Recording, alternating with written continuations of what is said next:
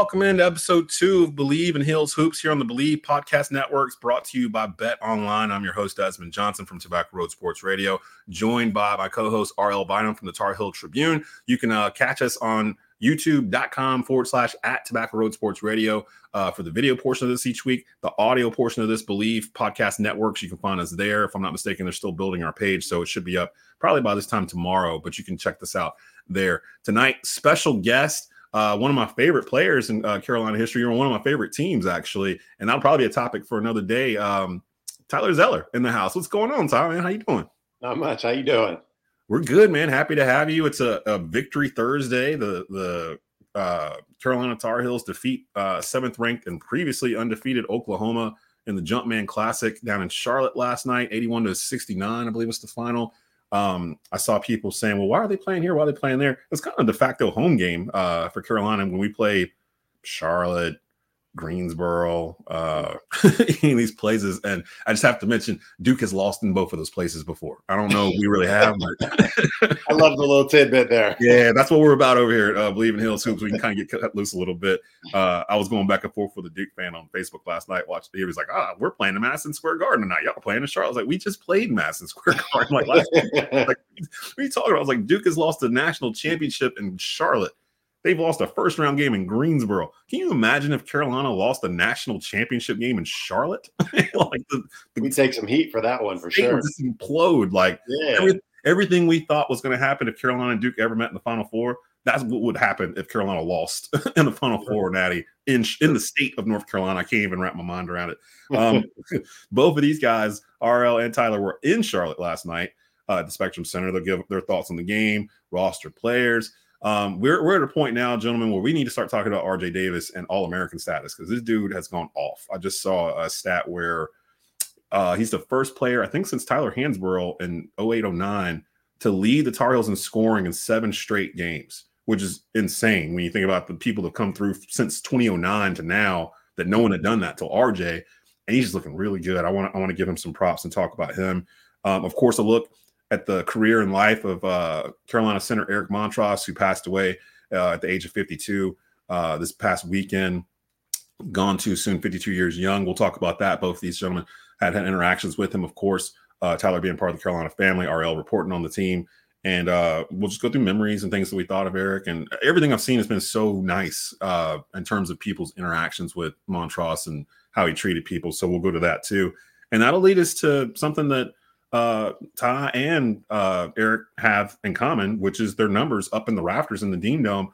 I get asked so often, how do you get up there? Like, what do you have to do to be up there? And there's different distinctions between what's up there and what's retired or whatever. So we'll explain all that for you too. So we got a loaded show tonight. Let's just get into the thoughts from last night's game. Now, Tyler, I know you were on the Tar Heels radio network calling this game with Jones Angel. How was that? Because I know Jones very close with Eric. You know, Eric was normally the color commentator there, and they sat together for, I can't remember how many years they did it. 8 years, 9 years? 18 years. 18 years. So how was that? And I listened to the first half of it on the radio coming back from the Frank Spencer Classic last night in the car, and you sounded good. And how did it feel calling that game, knowing that Jones and Hubert and the coaching staff were all kind of having to go through this with what occurred with their friend Eric Montross on Sunday? It was a challenge.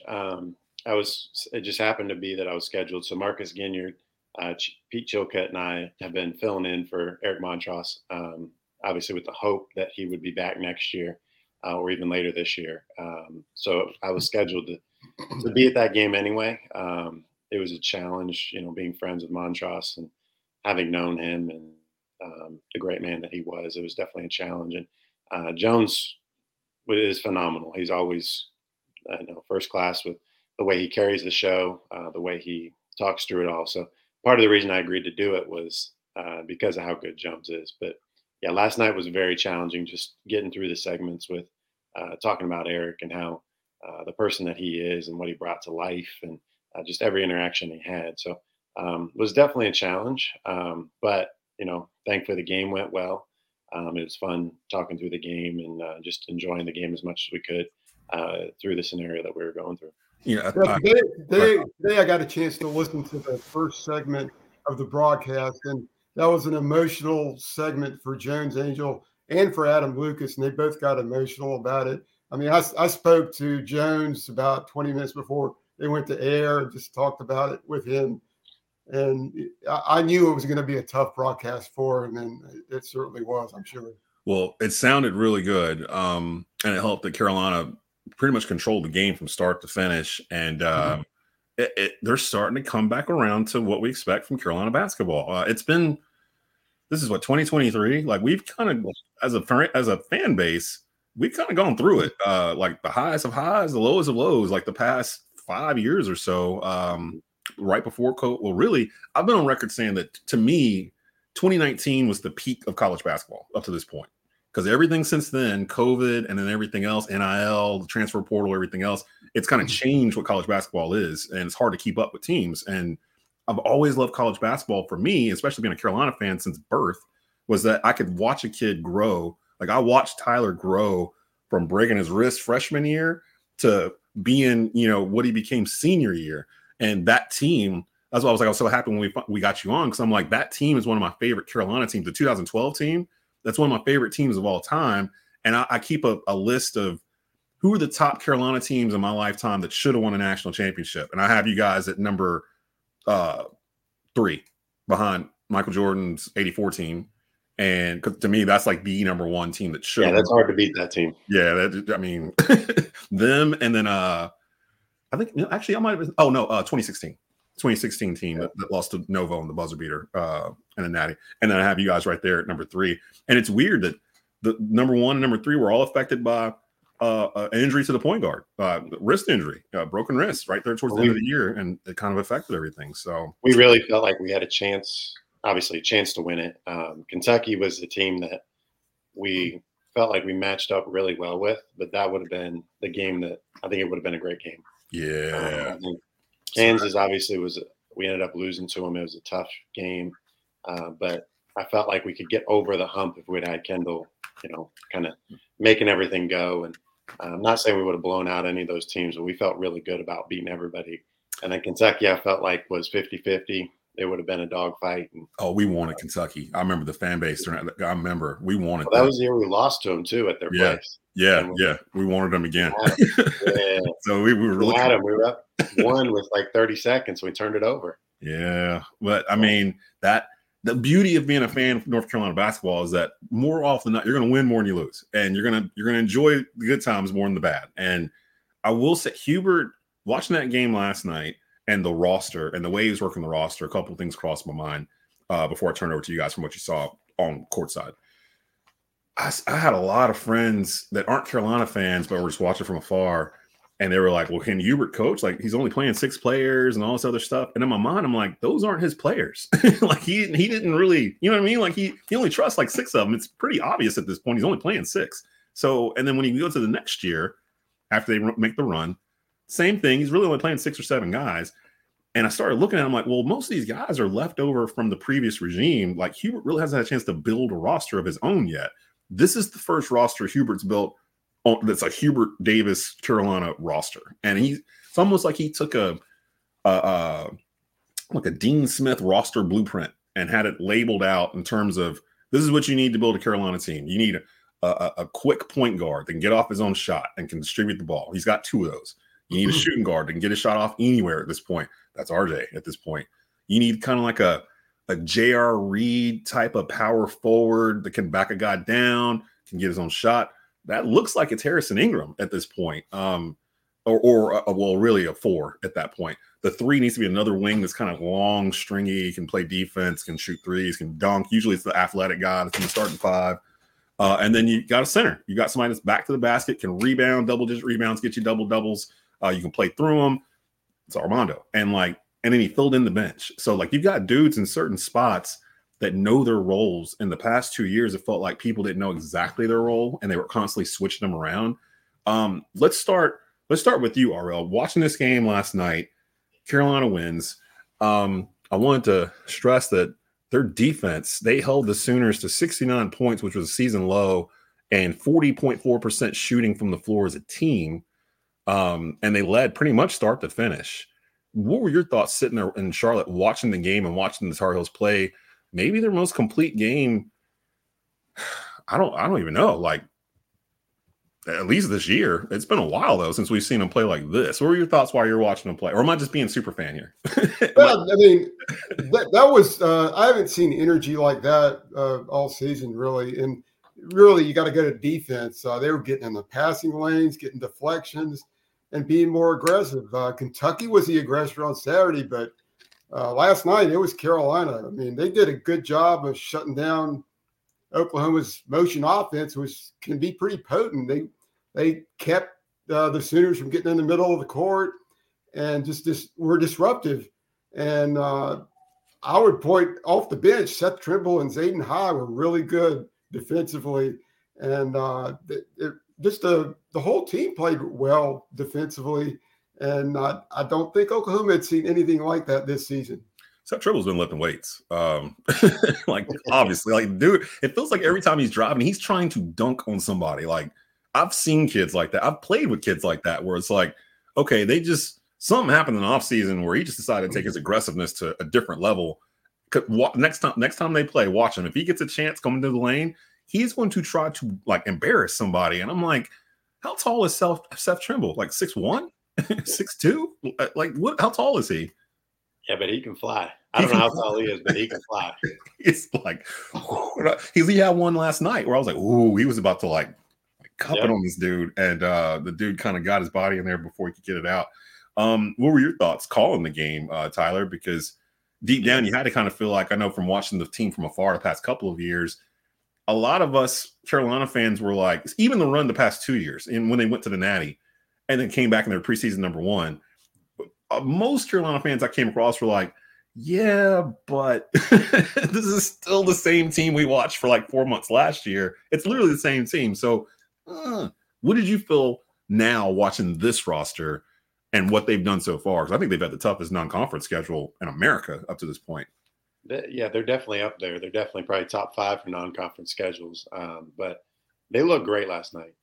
Like RL said, it just the ability on defense to take them out of their pick and roll, to keep them out of the lane.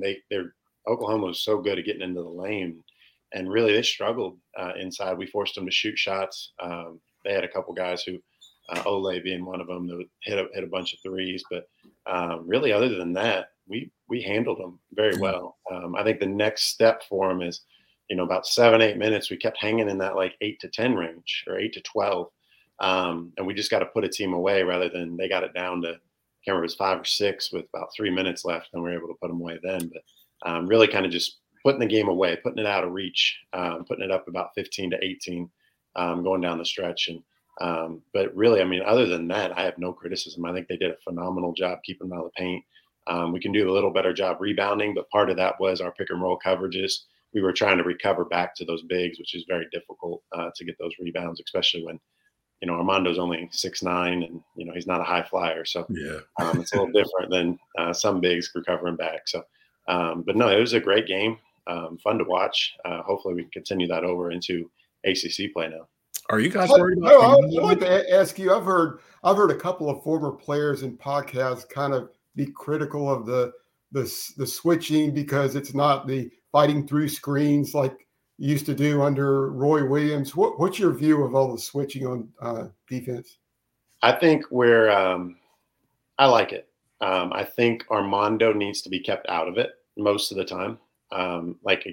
There's been a few games against some of those smaller non-conference teams that switching was the right call because they didn't have a big. Their big's a 6'6" guy who wants to shoot threes anyway.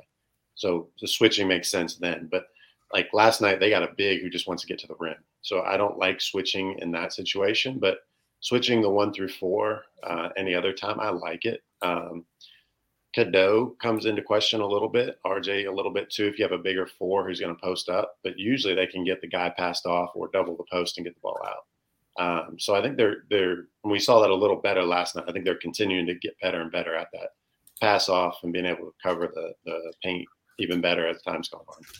Are you guys worried about Armando and his production? Because I see all the talking heads are worried about it, but I don't really feel like worried about, how many touches he gets. And it seems like they're like honed in on he needs to get the ball. He needs to get the ball. And I'm like, they're playing really well. Like, I don't know if he needs to get the ball. I get that he came back, but I don't know. Like, what are your thoughts on this? Because I keep hearing it over and over again that they need to basically force it into Armando, but they seem to be playing well without having to do that. That's what they were doing last year. Yeah, if this was last season, I would say this is terrible. But this season, there are more offensive weapons out there. So I don't think it necessarily runs through Mondo this season as much as it did last season, and they don't need it to. Hubert Davis said before the season he wants Bacot to dominate, and he's done that some. But I just don't think this team necessarily needs that on a game-by-game basis. Yeah, they're really well built. Like the roster, when you look at it, I love the depth. Some of my favorite Carolina teams from the past were ones where Dean or Roy could go 10, 11 deep. And by the time you got to conference play, he had whittled it down to a hard 8, hard 9. But you kind of knew if something happened to one of those guys, you knew you had another 2 guys over here that could play if need be. And it feels like he's built that because you've got dudes like Jalen Winters and Paxton Wojcik that are coming off the bench now, but they know they have certain specific defined roles when they're coming into the game. They know what they're doing. Everything seems to fit. And that's weird for me as a fan to watch it because I'm used to it not fitting in the past couple of years. So when I watch it, it's almost like putting on an old pair of slippers. Like, this is what I remember from when I was 6, when I was 14, when I was 20, when I was 30. Like, this kind of feels like Carolina basketball. And kudos to Hubert, because Hubert kind of went, this is not the most forgiving fan base in America. And for him to go through being, a half away from winning a national championship as a rookie head coach, coming in behind a legend like Roy Williams, to go through what they had to go through last year and miss the tournament entirely, to hit the portal and to rebuild this team into what he felt like would be the best option. It's just amazing to me what they've done. They weren't even picking Carolina to win the ACC, but from what I've seen so far, I think they have a great shot to win the ACC. I know Duke won last night too. They beat Baylor, a good win at Duke North, which is basically Madison Square Garden. I'm going to pick on Duke a lot in this podcast. I think we're both good with it. But no, I don't know. They seem deep too, but it feels like we're all in this new era where the one and done Duke type teams that they were having, they're not going to necessarily have those anymore. Shire's going to bring in some dudes, some 5-star kids, and he's already been doing that. But he's going to filter it with grad students and experience, and it's going to be an older team than what K had the last probably decade that he was coaching. So Carolina, Duke, Virginia's always got that defense and sniffing around. I see Clemson, Miami. Those seem to be the heavyweights this year, but I think Carolina's going to have a whole lot more to say than what people thought at the beginning of the year. RJ Davis in this game, 23 points, 5 of 9 from 3, led Carolina in scoring for the 7th consecutive game. I was saying earlier before we got on, I saw that RJ, or maybe it was right at the beginning when we got on, RJ's the first player since Tyler Hansborough in 2008-2009 season to lead Carolina in scoring for 7 consecutive games. So that's been 5 seasons now where it's the first time it's happened. Carolina moves to 8-3 overall. The Sooners dropped to 10-1. Thoughts on RJ? He's also the first one before this game to have 26 or more points in 5 straight games since Charlie Scott. I heard that on the call last night too, and I was like, man, so Charlie Scott. So no one's done that in what, 40 years? Yeah, I don't know the exact year, but it was the 70s. So yeah, that's 50 years. Yes, that's crazy. If you think all the scores have come through Carolina. Thoughts on RJ from what you remember freshman year, RJ Davis coming in to where he's at right now? I remember Dean used to always say the biggest leap for college basketball players typically the summer between freshman and sophomore year. But it feels like RJ had his leap between sophomore and junior year. And now he's carried that on into this year where it feels like this is not Armando's team. This is RJ's team and Armando's on it. Like, am I wrong in that assessment, or how does that feel for you guys? I'd agree with that. I think, Caleb Love was phenomenal for us, especially back in the championship run. Last year, the team just was different dynamics. But I feel like RJ is benefiting from Caleb had the ball a lot. So now without Caleb, there's a lot more time for him to have it. But RJ plays so well off the ball, and Cadeau wants to pass so much. So it just fits really, really well. Sometimes RJ doesn't have to create as much for himself. He can just catch and shoot. Yeah.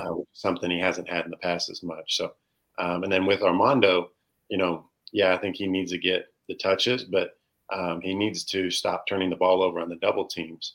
But more than that, I think if he can just be content, he did it one time, the late Ingram 3. He just took one dribble, saw the double team, and threw it straight out. He really wasn't trying to score. He wasn't trying to do anything.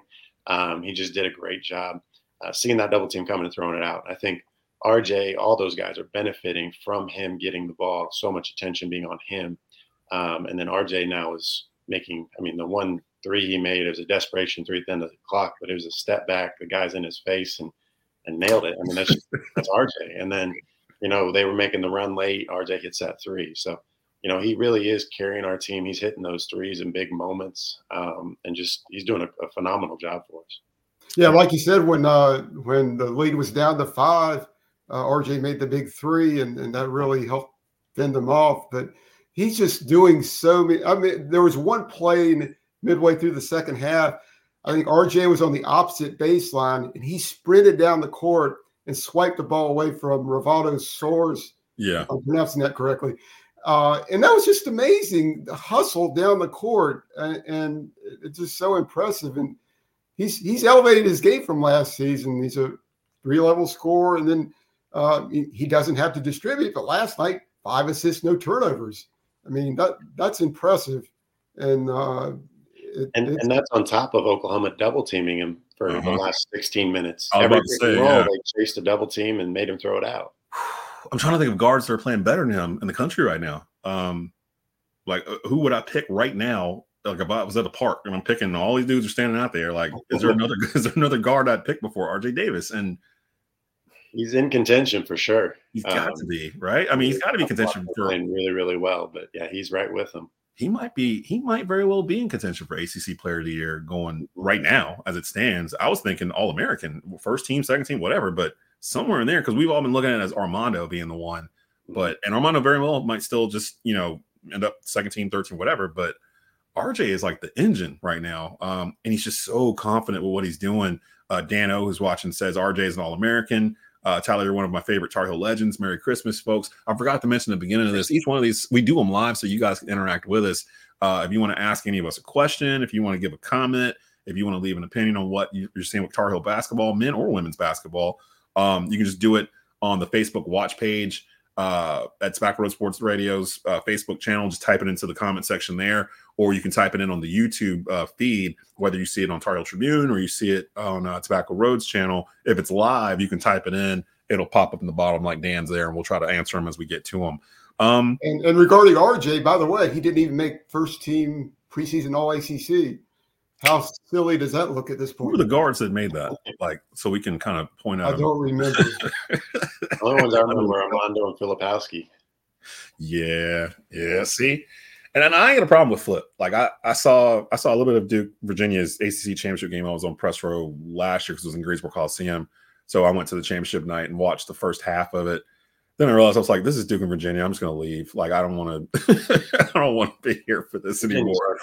They're good. Yeah, it hurt too much. Like, but I saw Kyle up close. He's pretty good. I got to admit, Filipowski's pretty good.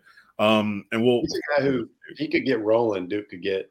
Obviously they've struggled a little bit this year. Baylor's their first win. Yeah. If he gets rolling, they'll start making threes, playing in all 3 different levels. He struggled a little bit, but he's still averaging, I think, 19 points or 17-9, I think. I guess I looked it up earlier. But I think it's chemistry with them. If they can figure out their chemistry and learn how to close games like they did last night against Baylor when they went on that run, they start doing that. And then, Duke's going to be Duke. They're going to be dangerous. But hard, though, when you got 10 people who want to play and just think they deserve to play. Yes. Kind of what we had last year a little bit, Yeah. Guys are frustrated and you're just trying to find. Whereas this year, I feel like we got a little more role acceptance. Obviously people want to play more. Everybody wants to play the whole game. But we got a little more.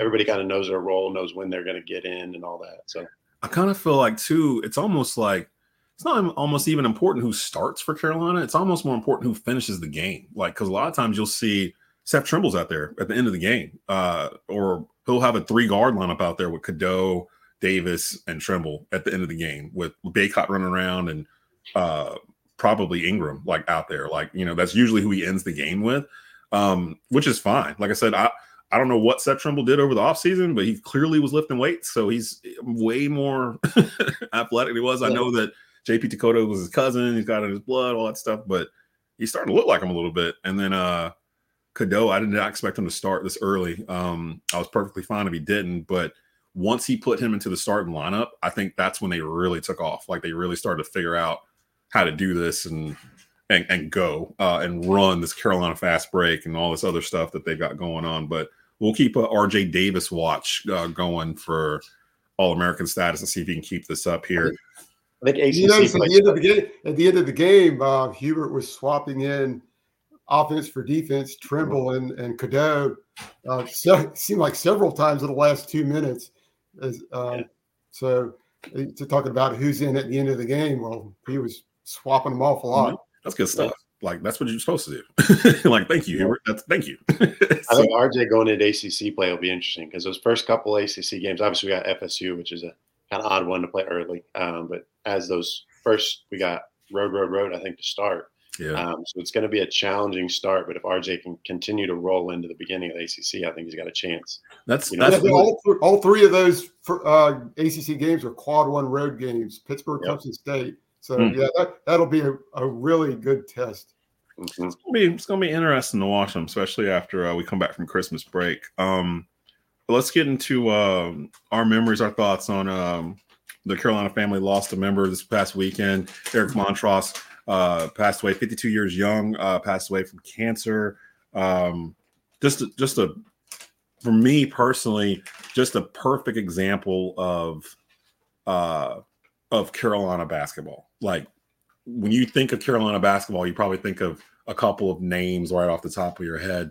And for me, Montross is probably one of those 5 or 6 because of the era that he was the center in. They won a natty in that era. And just that time period, the early 90s when he was playing, I tell people all the time, one of my favorite teams of all time, even though I'm a Carolina fan, was the Michigan Fab Five and what they kind of represented to me being a black male and the culture in the early 90s and what they kind of changed the game. They were UNLV 2.0 and UNLV is one of my favorite teams of all time. And I had to go to school and I had a lot of friends that were Duke fans and they were ribbing me in the 93 final about who are you going to root for? Because you got Michigan, who we know you love, but this is Carolina. Like this is Dean. He's trying to get another ring. And I was like, man, I don't know. Like I really did. I was a sophomore in high school. I was so conflicted. And when the game started, I wasn't rooting for either one. But as the game went on, I felt myself going to the Carolina side. I'm like, okay, this is home. Michigan is fun, but this is short. This is fleeting. Like this is going to disappear in a year or two. This is where I'm going to be when I'm 40, when I'm 50, when I'm 60. It's a Carolina fan, and I want Dean to get this one. I wish it hadn't happened the way it did in the end because of my Michigan fandom of that Fab Five team, but either way, yeah. either way. And Chris Webber still probably suffers from that to this day. Like people still think of that timeout and that with it. But with Montross, man, the first memory I think of is the bloody Montross game. Like literally, my mind immediately flips to 92, Carolina Duke. This is like peak Carolina Duke. You get Leitner, Hurley, Grant Hill, Thomas Hill. I hated all of you. Couldn't stand, especially Bobby Hurley. Couldn't stand any of you. Like my friends that were girls had Trapper Keepers with Christian Leitner on them and stuff. Like it just so like I hated that team. And Montross got hit a couple times in that game. Busted the back of his head. I think he had a cut over his eye or under his eye or something. And there's the iconic shot of him at the free throw line getting ready to shoot. And he's got like some blood dripping down from his face or whatever. I want to say Carolina won that game, if I'm not mistaken. Too. It was at the Dean Dome, if I'm not mistaken. So those thoughts for me, I think more about what he meant to the Carolina program in terms of helping Dean get that second ring, being such a key part of that, and what ifs, because the next year after they won the Natty, 94, they bring in Jerry Stackhouse and Rasheed Wallace, and it's like, and Jeff McInnes, and you're just like, what should have been with bringing them in with what, I mean, pretty much the whole team was still there from 93 and they just couldn't figure it out. But That's my thoughts from him. Just a great example of Carolina basketball, a great ambassador of the game. Not just Carolina basketball, but basketball in general. Everything I've ever heard about the man, whenever he would meet somebody, stranger, friend, or whoever, so cordial and friendly and polite and knowledgeable about the game and fandom and things of that sort. So just a terrible loss for the Montross family and the Carolina family in general. But I want to give you guys some room to talk about your interactions with Eric. RL, let's start off with you. Your thoughts on Eric Montross, the player and the person for Carolina. I mean, he's one of the top centers in the Dean Smith era, right up there with James Worthy, Mitch Kupchak, Billy Cunningham, Bob McAdoo, maybe Rusty Clark. His power moves inside were a big part of the 93 national championship run and taking down the Fab Five. And he was just the quintessential Dean Smith center. But I think we would be remiss if we just focused on basketball. Right. Because Andrew Carter and the News Observer wrote poignantly about how Eric developed a relationship with a Durham kid named Jason Clark, who was going through, I think it was stomach cancer. And they forged a relationship. And, and that was just shows what a nice guy he was to everybody. I didn't have many interactions with him, but he was always nice to me. And I sat next to him in the Eastern Regional final a couple of years ago because the previous radio team had vacated their position. And I bet Tyler can relate to this as well. I noticed that his legs were so long that he couldn't put him under the table, which me being 5'6" seemed but to sum up, I'd say a great basketball player, but really a better person. And it's really sad that he lost his life at only 52.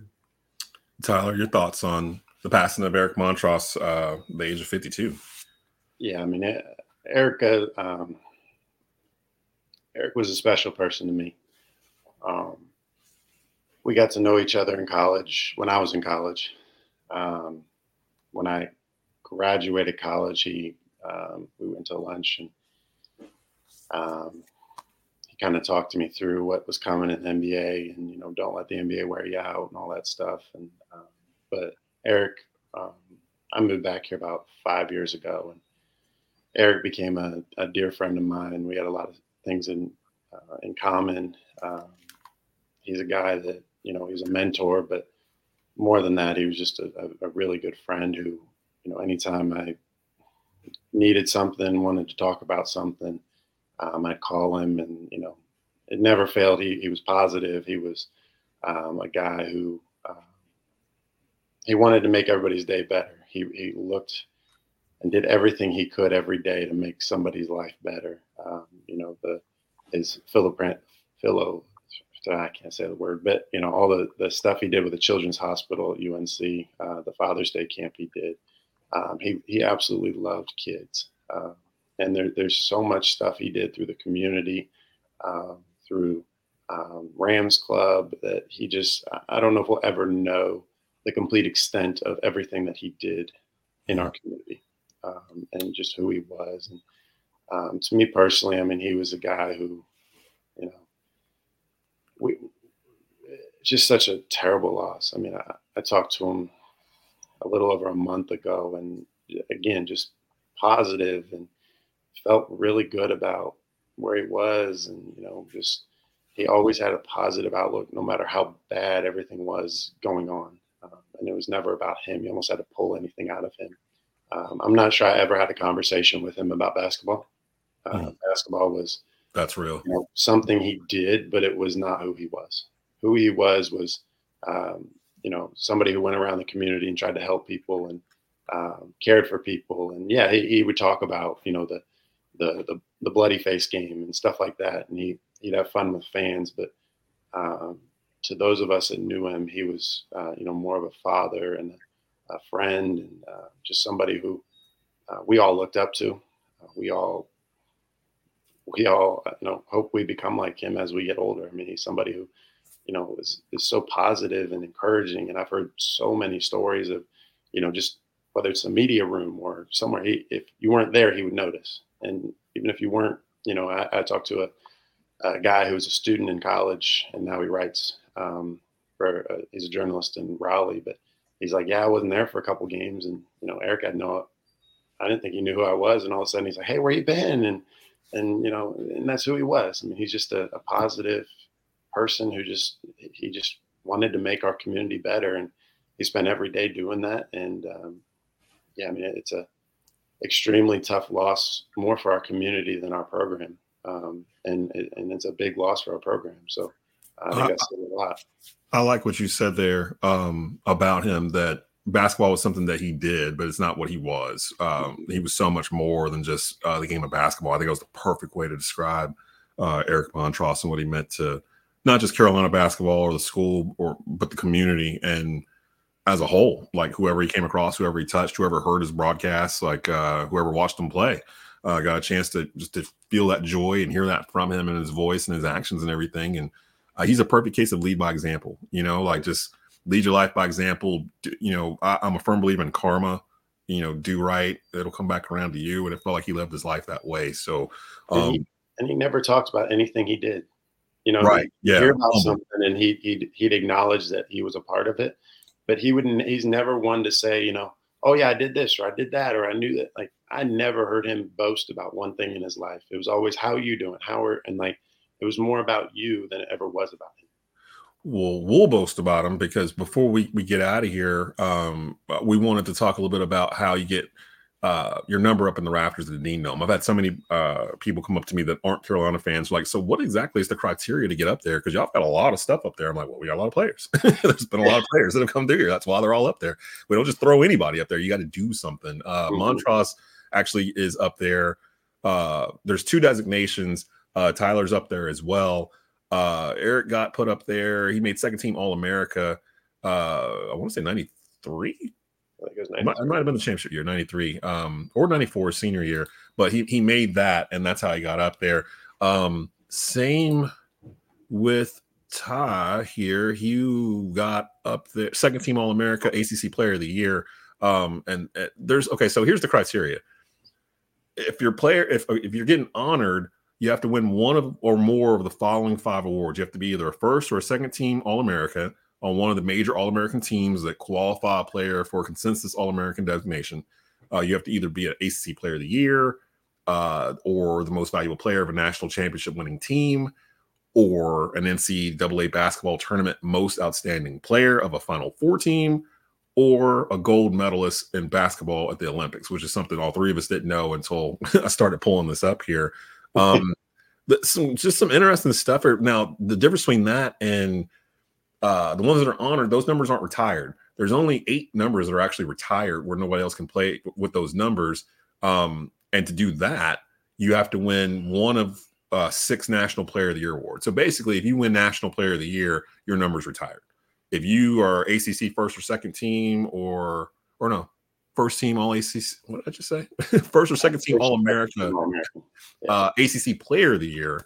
So just making All ACC doesn't put you on. Although I thought I saw, no, that's right. Yeah, so just making All ACC doesn't put you up there. Otherwise, we'd probably have 400 jerseys up in the rafters if they did it that way. But some of the things I was noticing here. So okay, the last one that got put up there was Joel Berry, NCAA tournament most outstanding player for the run in 2017. Justin Jackson's up there. He went up right before him because he first team All-America that year, ACC Player of the Year, and he was the MVP of the NCAA championship game. I didn't know that Bryce Johnson's up there. Marcus Page from your team. Harrison Barnes is up there. Tyler Zeller's up there. Harrison was an All-American. Yeah, Harrison was second team All-American and an Olympic gold. When did Harrison Barnes play for the Olympics? It says Olympic gold medal.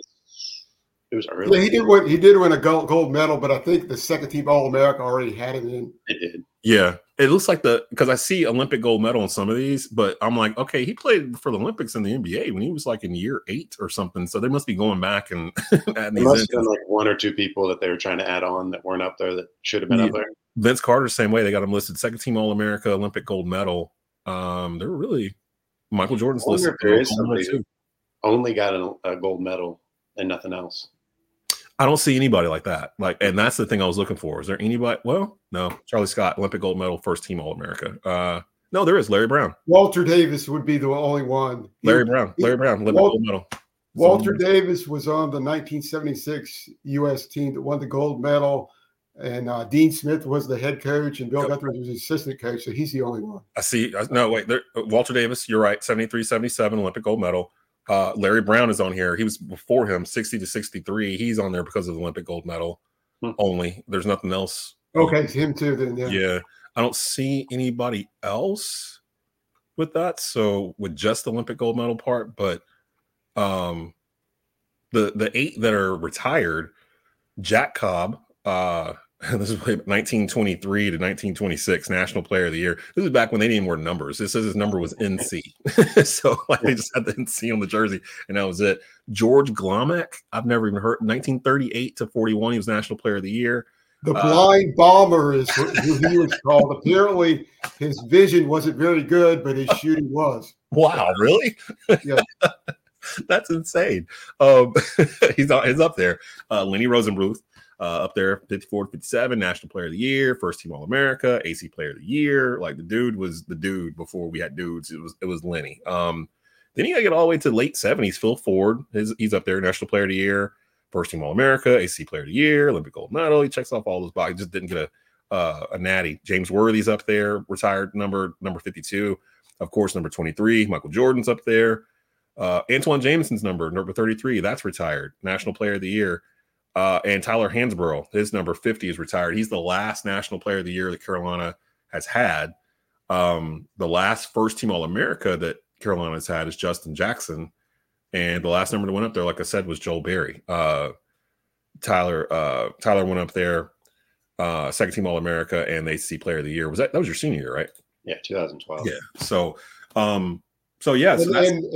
And Justin Jackson and Tyler are 2 of 4 honored number 44s, along with Dennis Weisick and Larry Miller. You're right. Yeah, there's multiple ones that are honored that were the same number. But yeah, those that's why you'll never see number 20, number 10, number 12, 52, 23, 33, or 50 on a court. Is there anyone on this roster as we get out of here for tonight that can crack this list? Because we gotta. Which list? Yeah, I don't know if anybody's sitting to the front row. There's some really good college players right now. RJ, obviously, as well as he's playing, I don't know that he's in the Player of the Year conversation. Yeah, I don't think he's there yet. Yeah, but you can. I mean, we haven't played many ACC games, but possible ACC Player of the Year or sneaking in that second team All-American. I think with the run he's on is, you can say that. Can he continue it as teams start to focus on him more than Armando will be the big question. But yeah, I think he's in that conversation. And obviously Armando's done well enough in the past that ACC Player of the Year is not out for him either. He played well against Florida State. I think, if he starts turning it on again the way he has the past couple of years, you can always have that conversation too. So he's got, I feel bad for him. He's so close. He's ACC Player of the Year, second place. If we win the national championship, he's going up.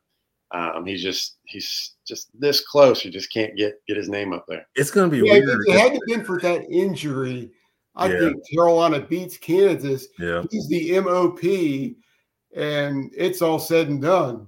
He probably wouldn't even be here. He probably would have left. If all that happened, his storybook is done and gone. It's going to be weird if the all-time leading rebounder in North Carolina basketball history is not up in the rafters. Like, you know what I mean? Like, it won't feel right. And I see people all the time like, well, he should have all these rebounds. He's been there for a billion years, blah, blah, blah. People forget Armando missed a lot of time with injury and freshman year. He was up and down. It wasn't like he came out averaging 15 rebounds a game from day one and just played for 5 years. And that's why he's got the record. That's one of the conversations. I know Marcus Page on staff now. Armando just passed him. It's been about a month ago now in points. And he's like, yeah, took 5 years to get it. And then Armando always hits back he goes, it's games, not years. Yeah, it's games, not years. They're basically the same on games. So, there's all kinds of, ribbon and stuff like that in the locker room. But my God. It will be interesting, though, a lot of these stats with the fifth year. How do colleges, NCAA, how do they, after these guys break all these stats in their fifth year, do you amend it to the best 4 years or a certain last 4 years? Like, it'll be interesting. Or do they just let it ride and never have a chance to break it? Like, games played. You got a whole extra year. You're never going to be able to touch that record. It's almost like in reverse, like in the NFL, the records at the beginning were 14-game seasons or whatever. So, like, Jim Brown had the rushing record forever, and then they go to 16 games. You get an extra 2 games to do this, and finally somebody breaks that, and now they're playing 17 games. So it's like, I see Tyreek Hill being mentioned, getting over 2,000 yards and all this stuff. I'm like, well, he's going to get an extra game to get there, and he's already on pace to get there. That's continuing. This is ending. Yeah. Going forward, only get 4.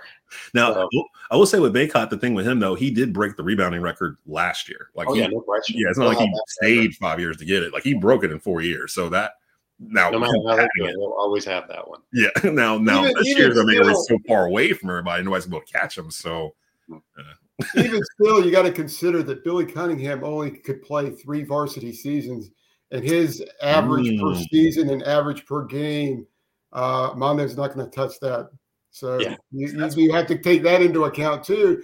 Not only 5 seasons, but compared to up until the mid-70s, you could only play 3. Because you had a redshirt freshman year, right? Right. Well, you played on the freshman team. Yeah, freshmen didn't play. See, that's why RL is here, because I wasn't even thinking about that. And that's you got to keep that in mind too. A lot of these dudes only got to play 3 years, really.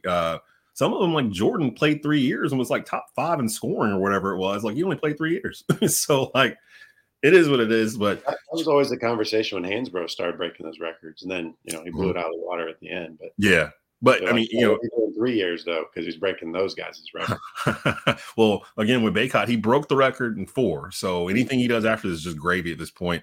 And you got so many kids from this extra COVID year that are getting this 5th year where – a lot of these schools are going to probably have records that are broken because of it. So I don't know. That's a good question, Tyler. I'm not sure how they're going to do that. They'll probably just be like, whatever. Let's go. Somebody will, they got to wait for it to all play out first. Yeah, exactly. So we're going to go ahead and get out of here. I'm trying to see. Carolina's next game is Friday, December the 29th against Charleston Southern. College of Charleston. It's College of Charleston, and their net ranking is 346. Is it College of Charleston? I thought. Oh, they got it as Charleston Southern on the on GoHills.com. Yeah, it's Charleston Southern. It's Charleston. So they're at home in the Smith Center. To be honest, we may not be back on until they play. And this will get Christmas and everything else going on. So we may be out next week and then back at the beginning of the following week after they've played. Charleston Southern, so we'll have that to discuss, and we'll have some more stuff too. And look for us. I'll have some social media channels built up by the time we do come back around, so you can find us specifically on Twitter or Facebook or Instagram or wherever you may find us. Again, this is Bleav in Hills Hoops. I did not read this. I'm going to read it now. Bleav's going to be mad at me. I was supposed to do it in the first 2 minutes, and I waited to the very end. But a quick read from our sponsors at Bet Online. All the major sports are in action this week with the college football playoffs ready to kick off. Bet Online is your #1 destination for all your sports wagering info, including news for pro football, the NBA, upcoming fights, and NHL games this season. Head to the website today to get in the action and see all the updated odds for the week. Remember to use the promo code Bleav, BLEAV, to receive your 50% welcome bonus on your first deposit. Bet Online, where the game starts. And that's where we'll end this episode of Bleav in Hills Hoops. If you like what you saw, like what you heard, let us know in the comment section on YouTube or at Facebook Watch. We'll be back probably off next week for the holiday. We'll be back after the Charleston Southern game with some more Hills Hoop talk. So for RL Bynum, for Tyler Zeller, I'm Desmond Johnson. You've been watching and listening to the Bleav in Hills Hoops podcast here on Bleav Podcast Network, brought to you by Bet Online.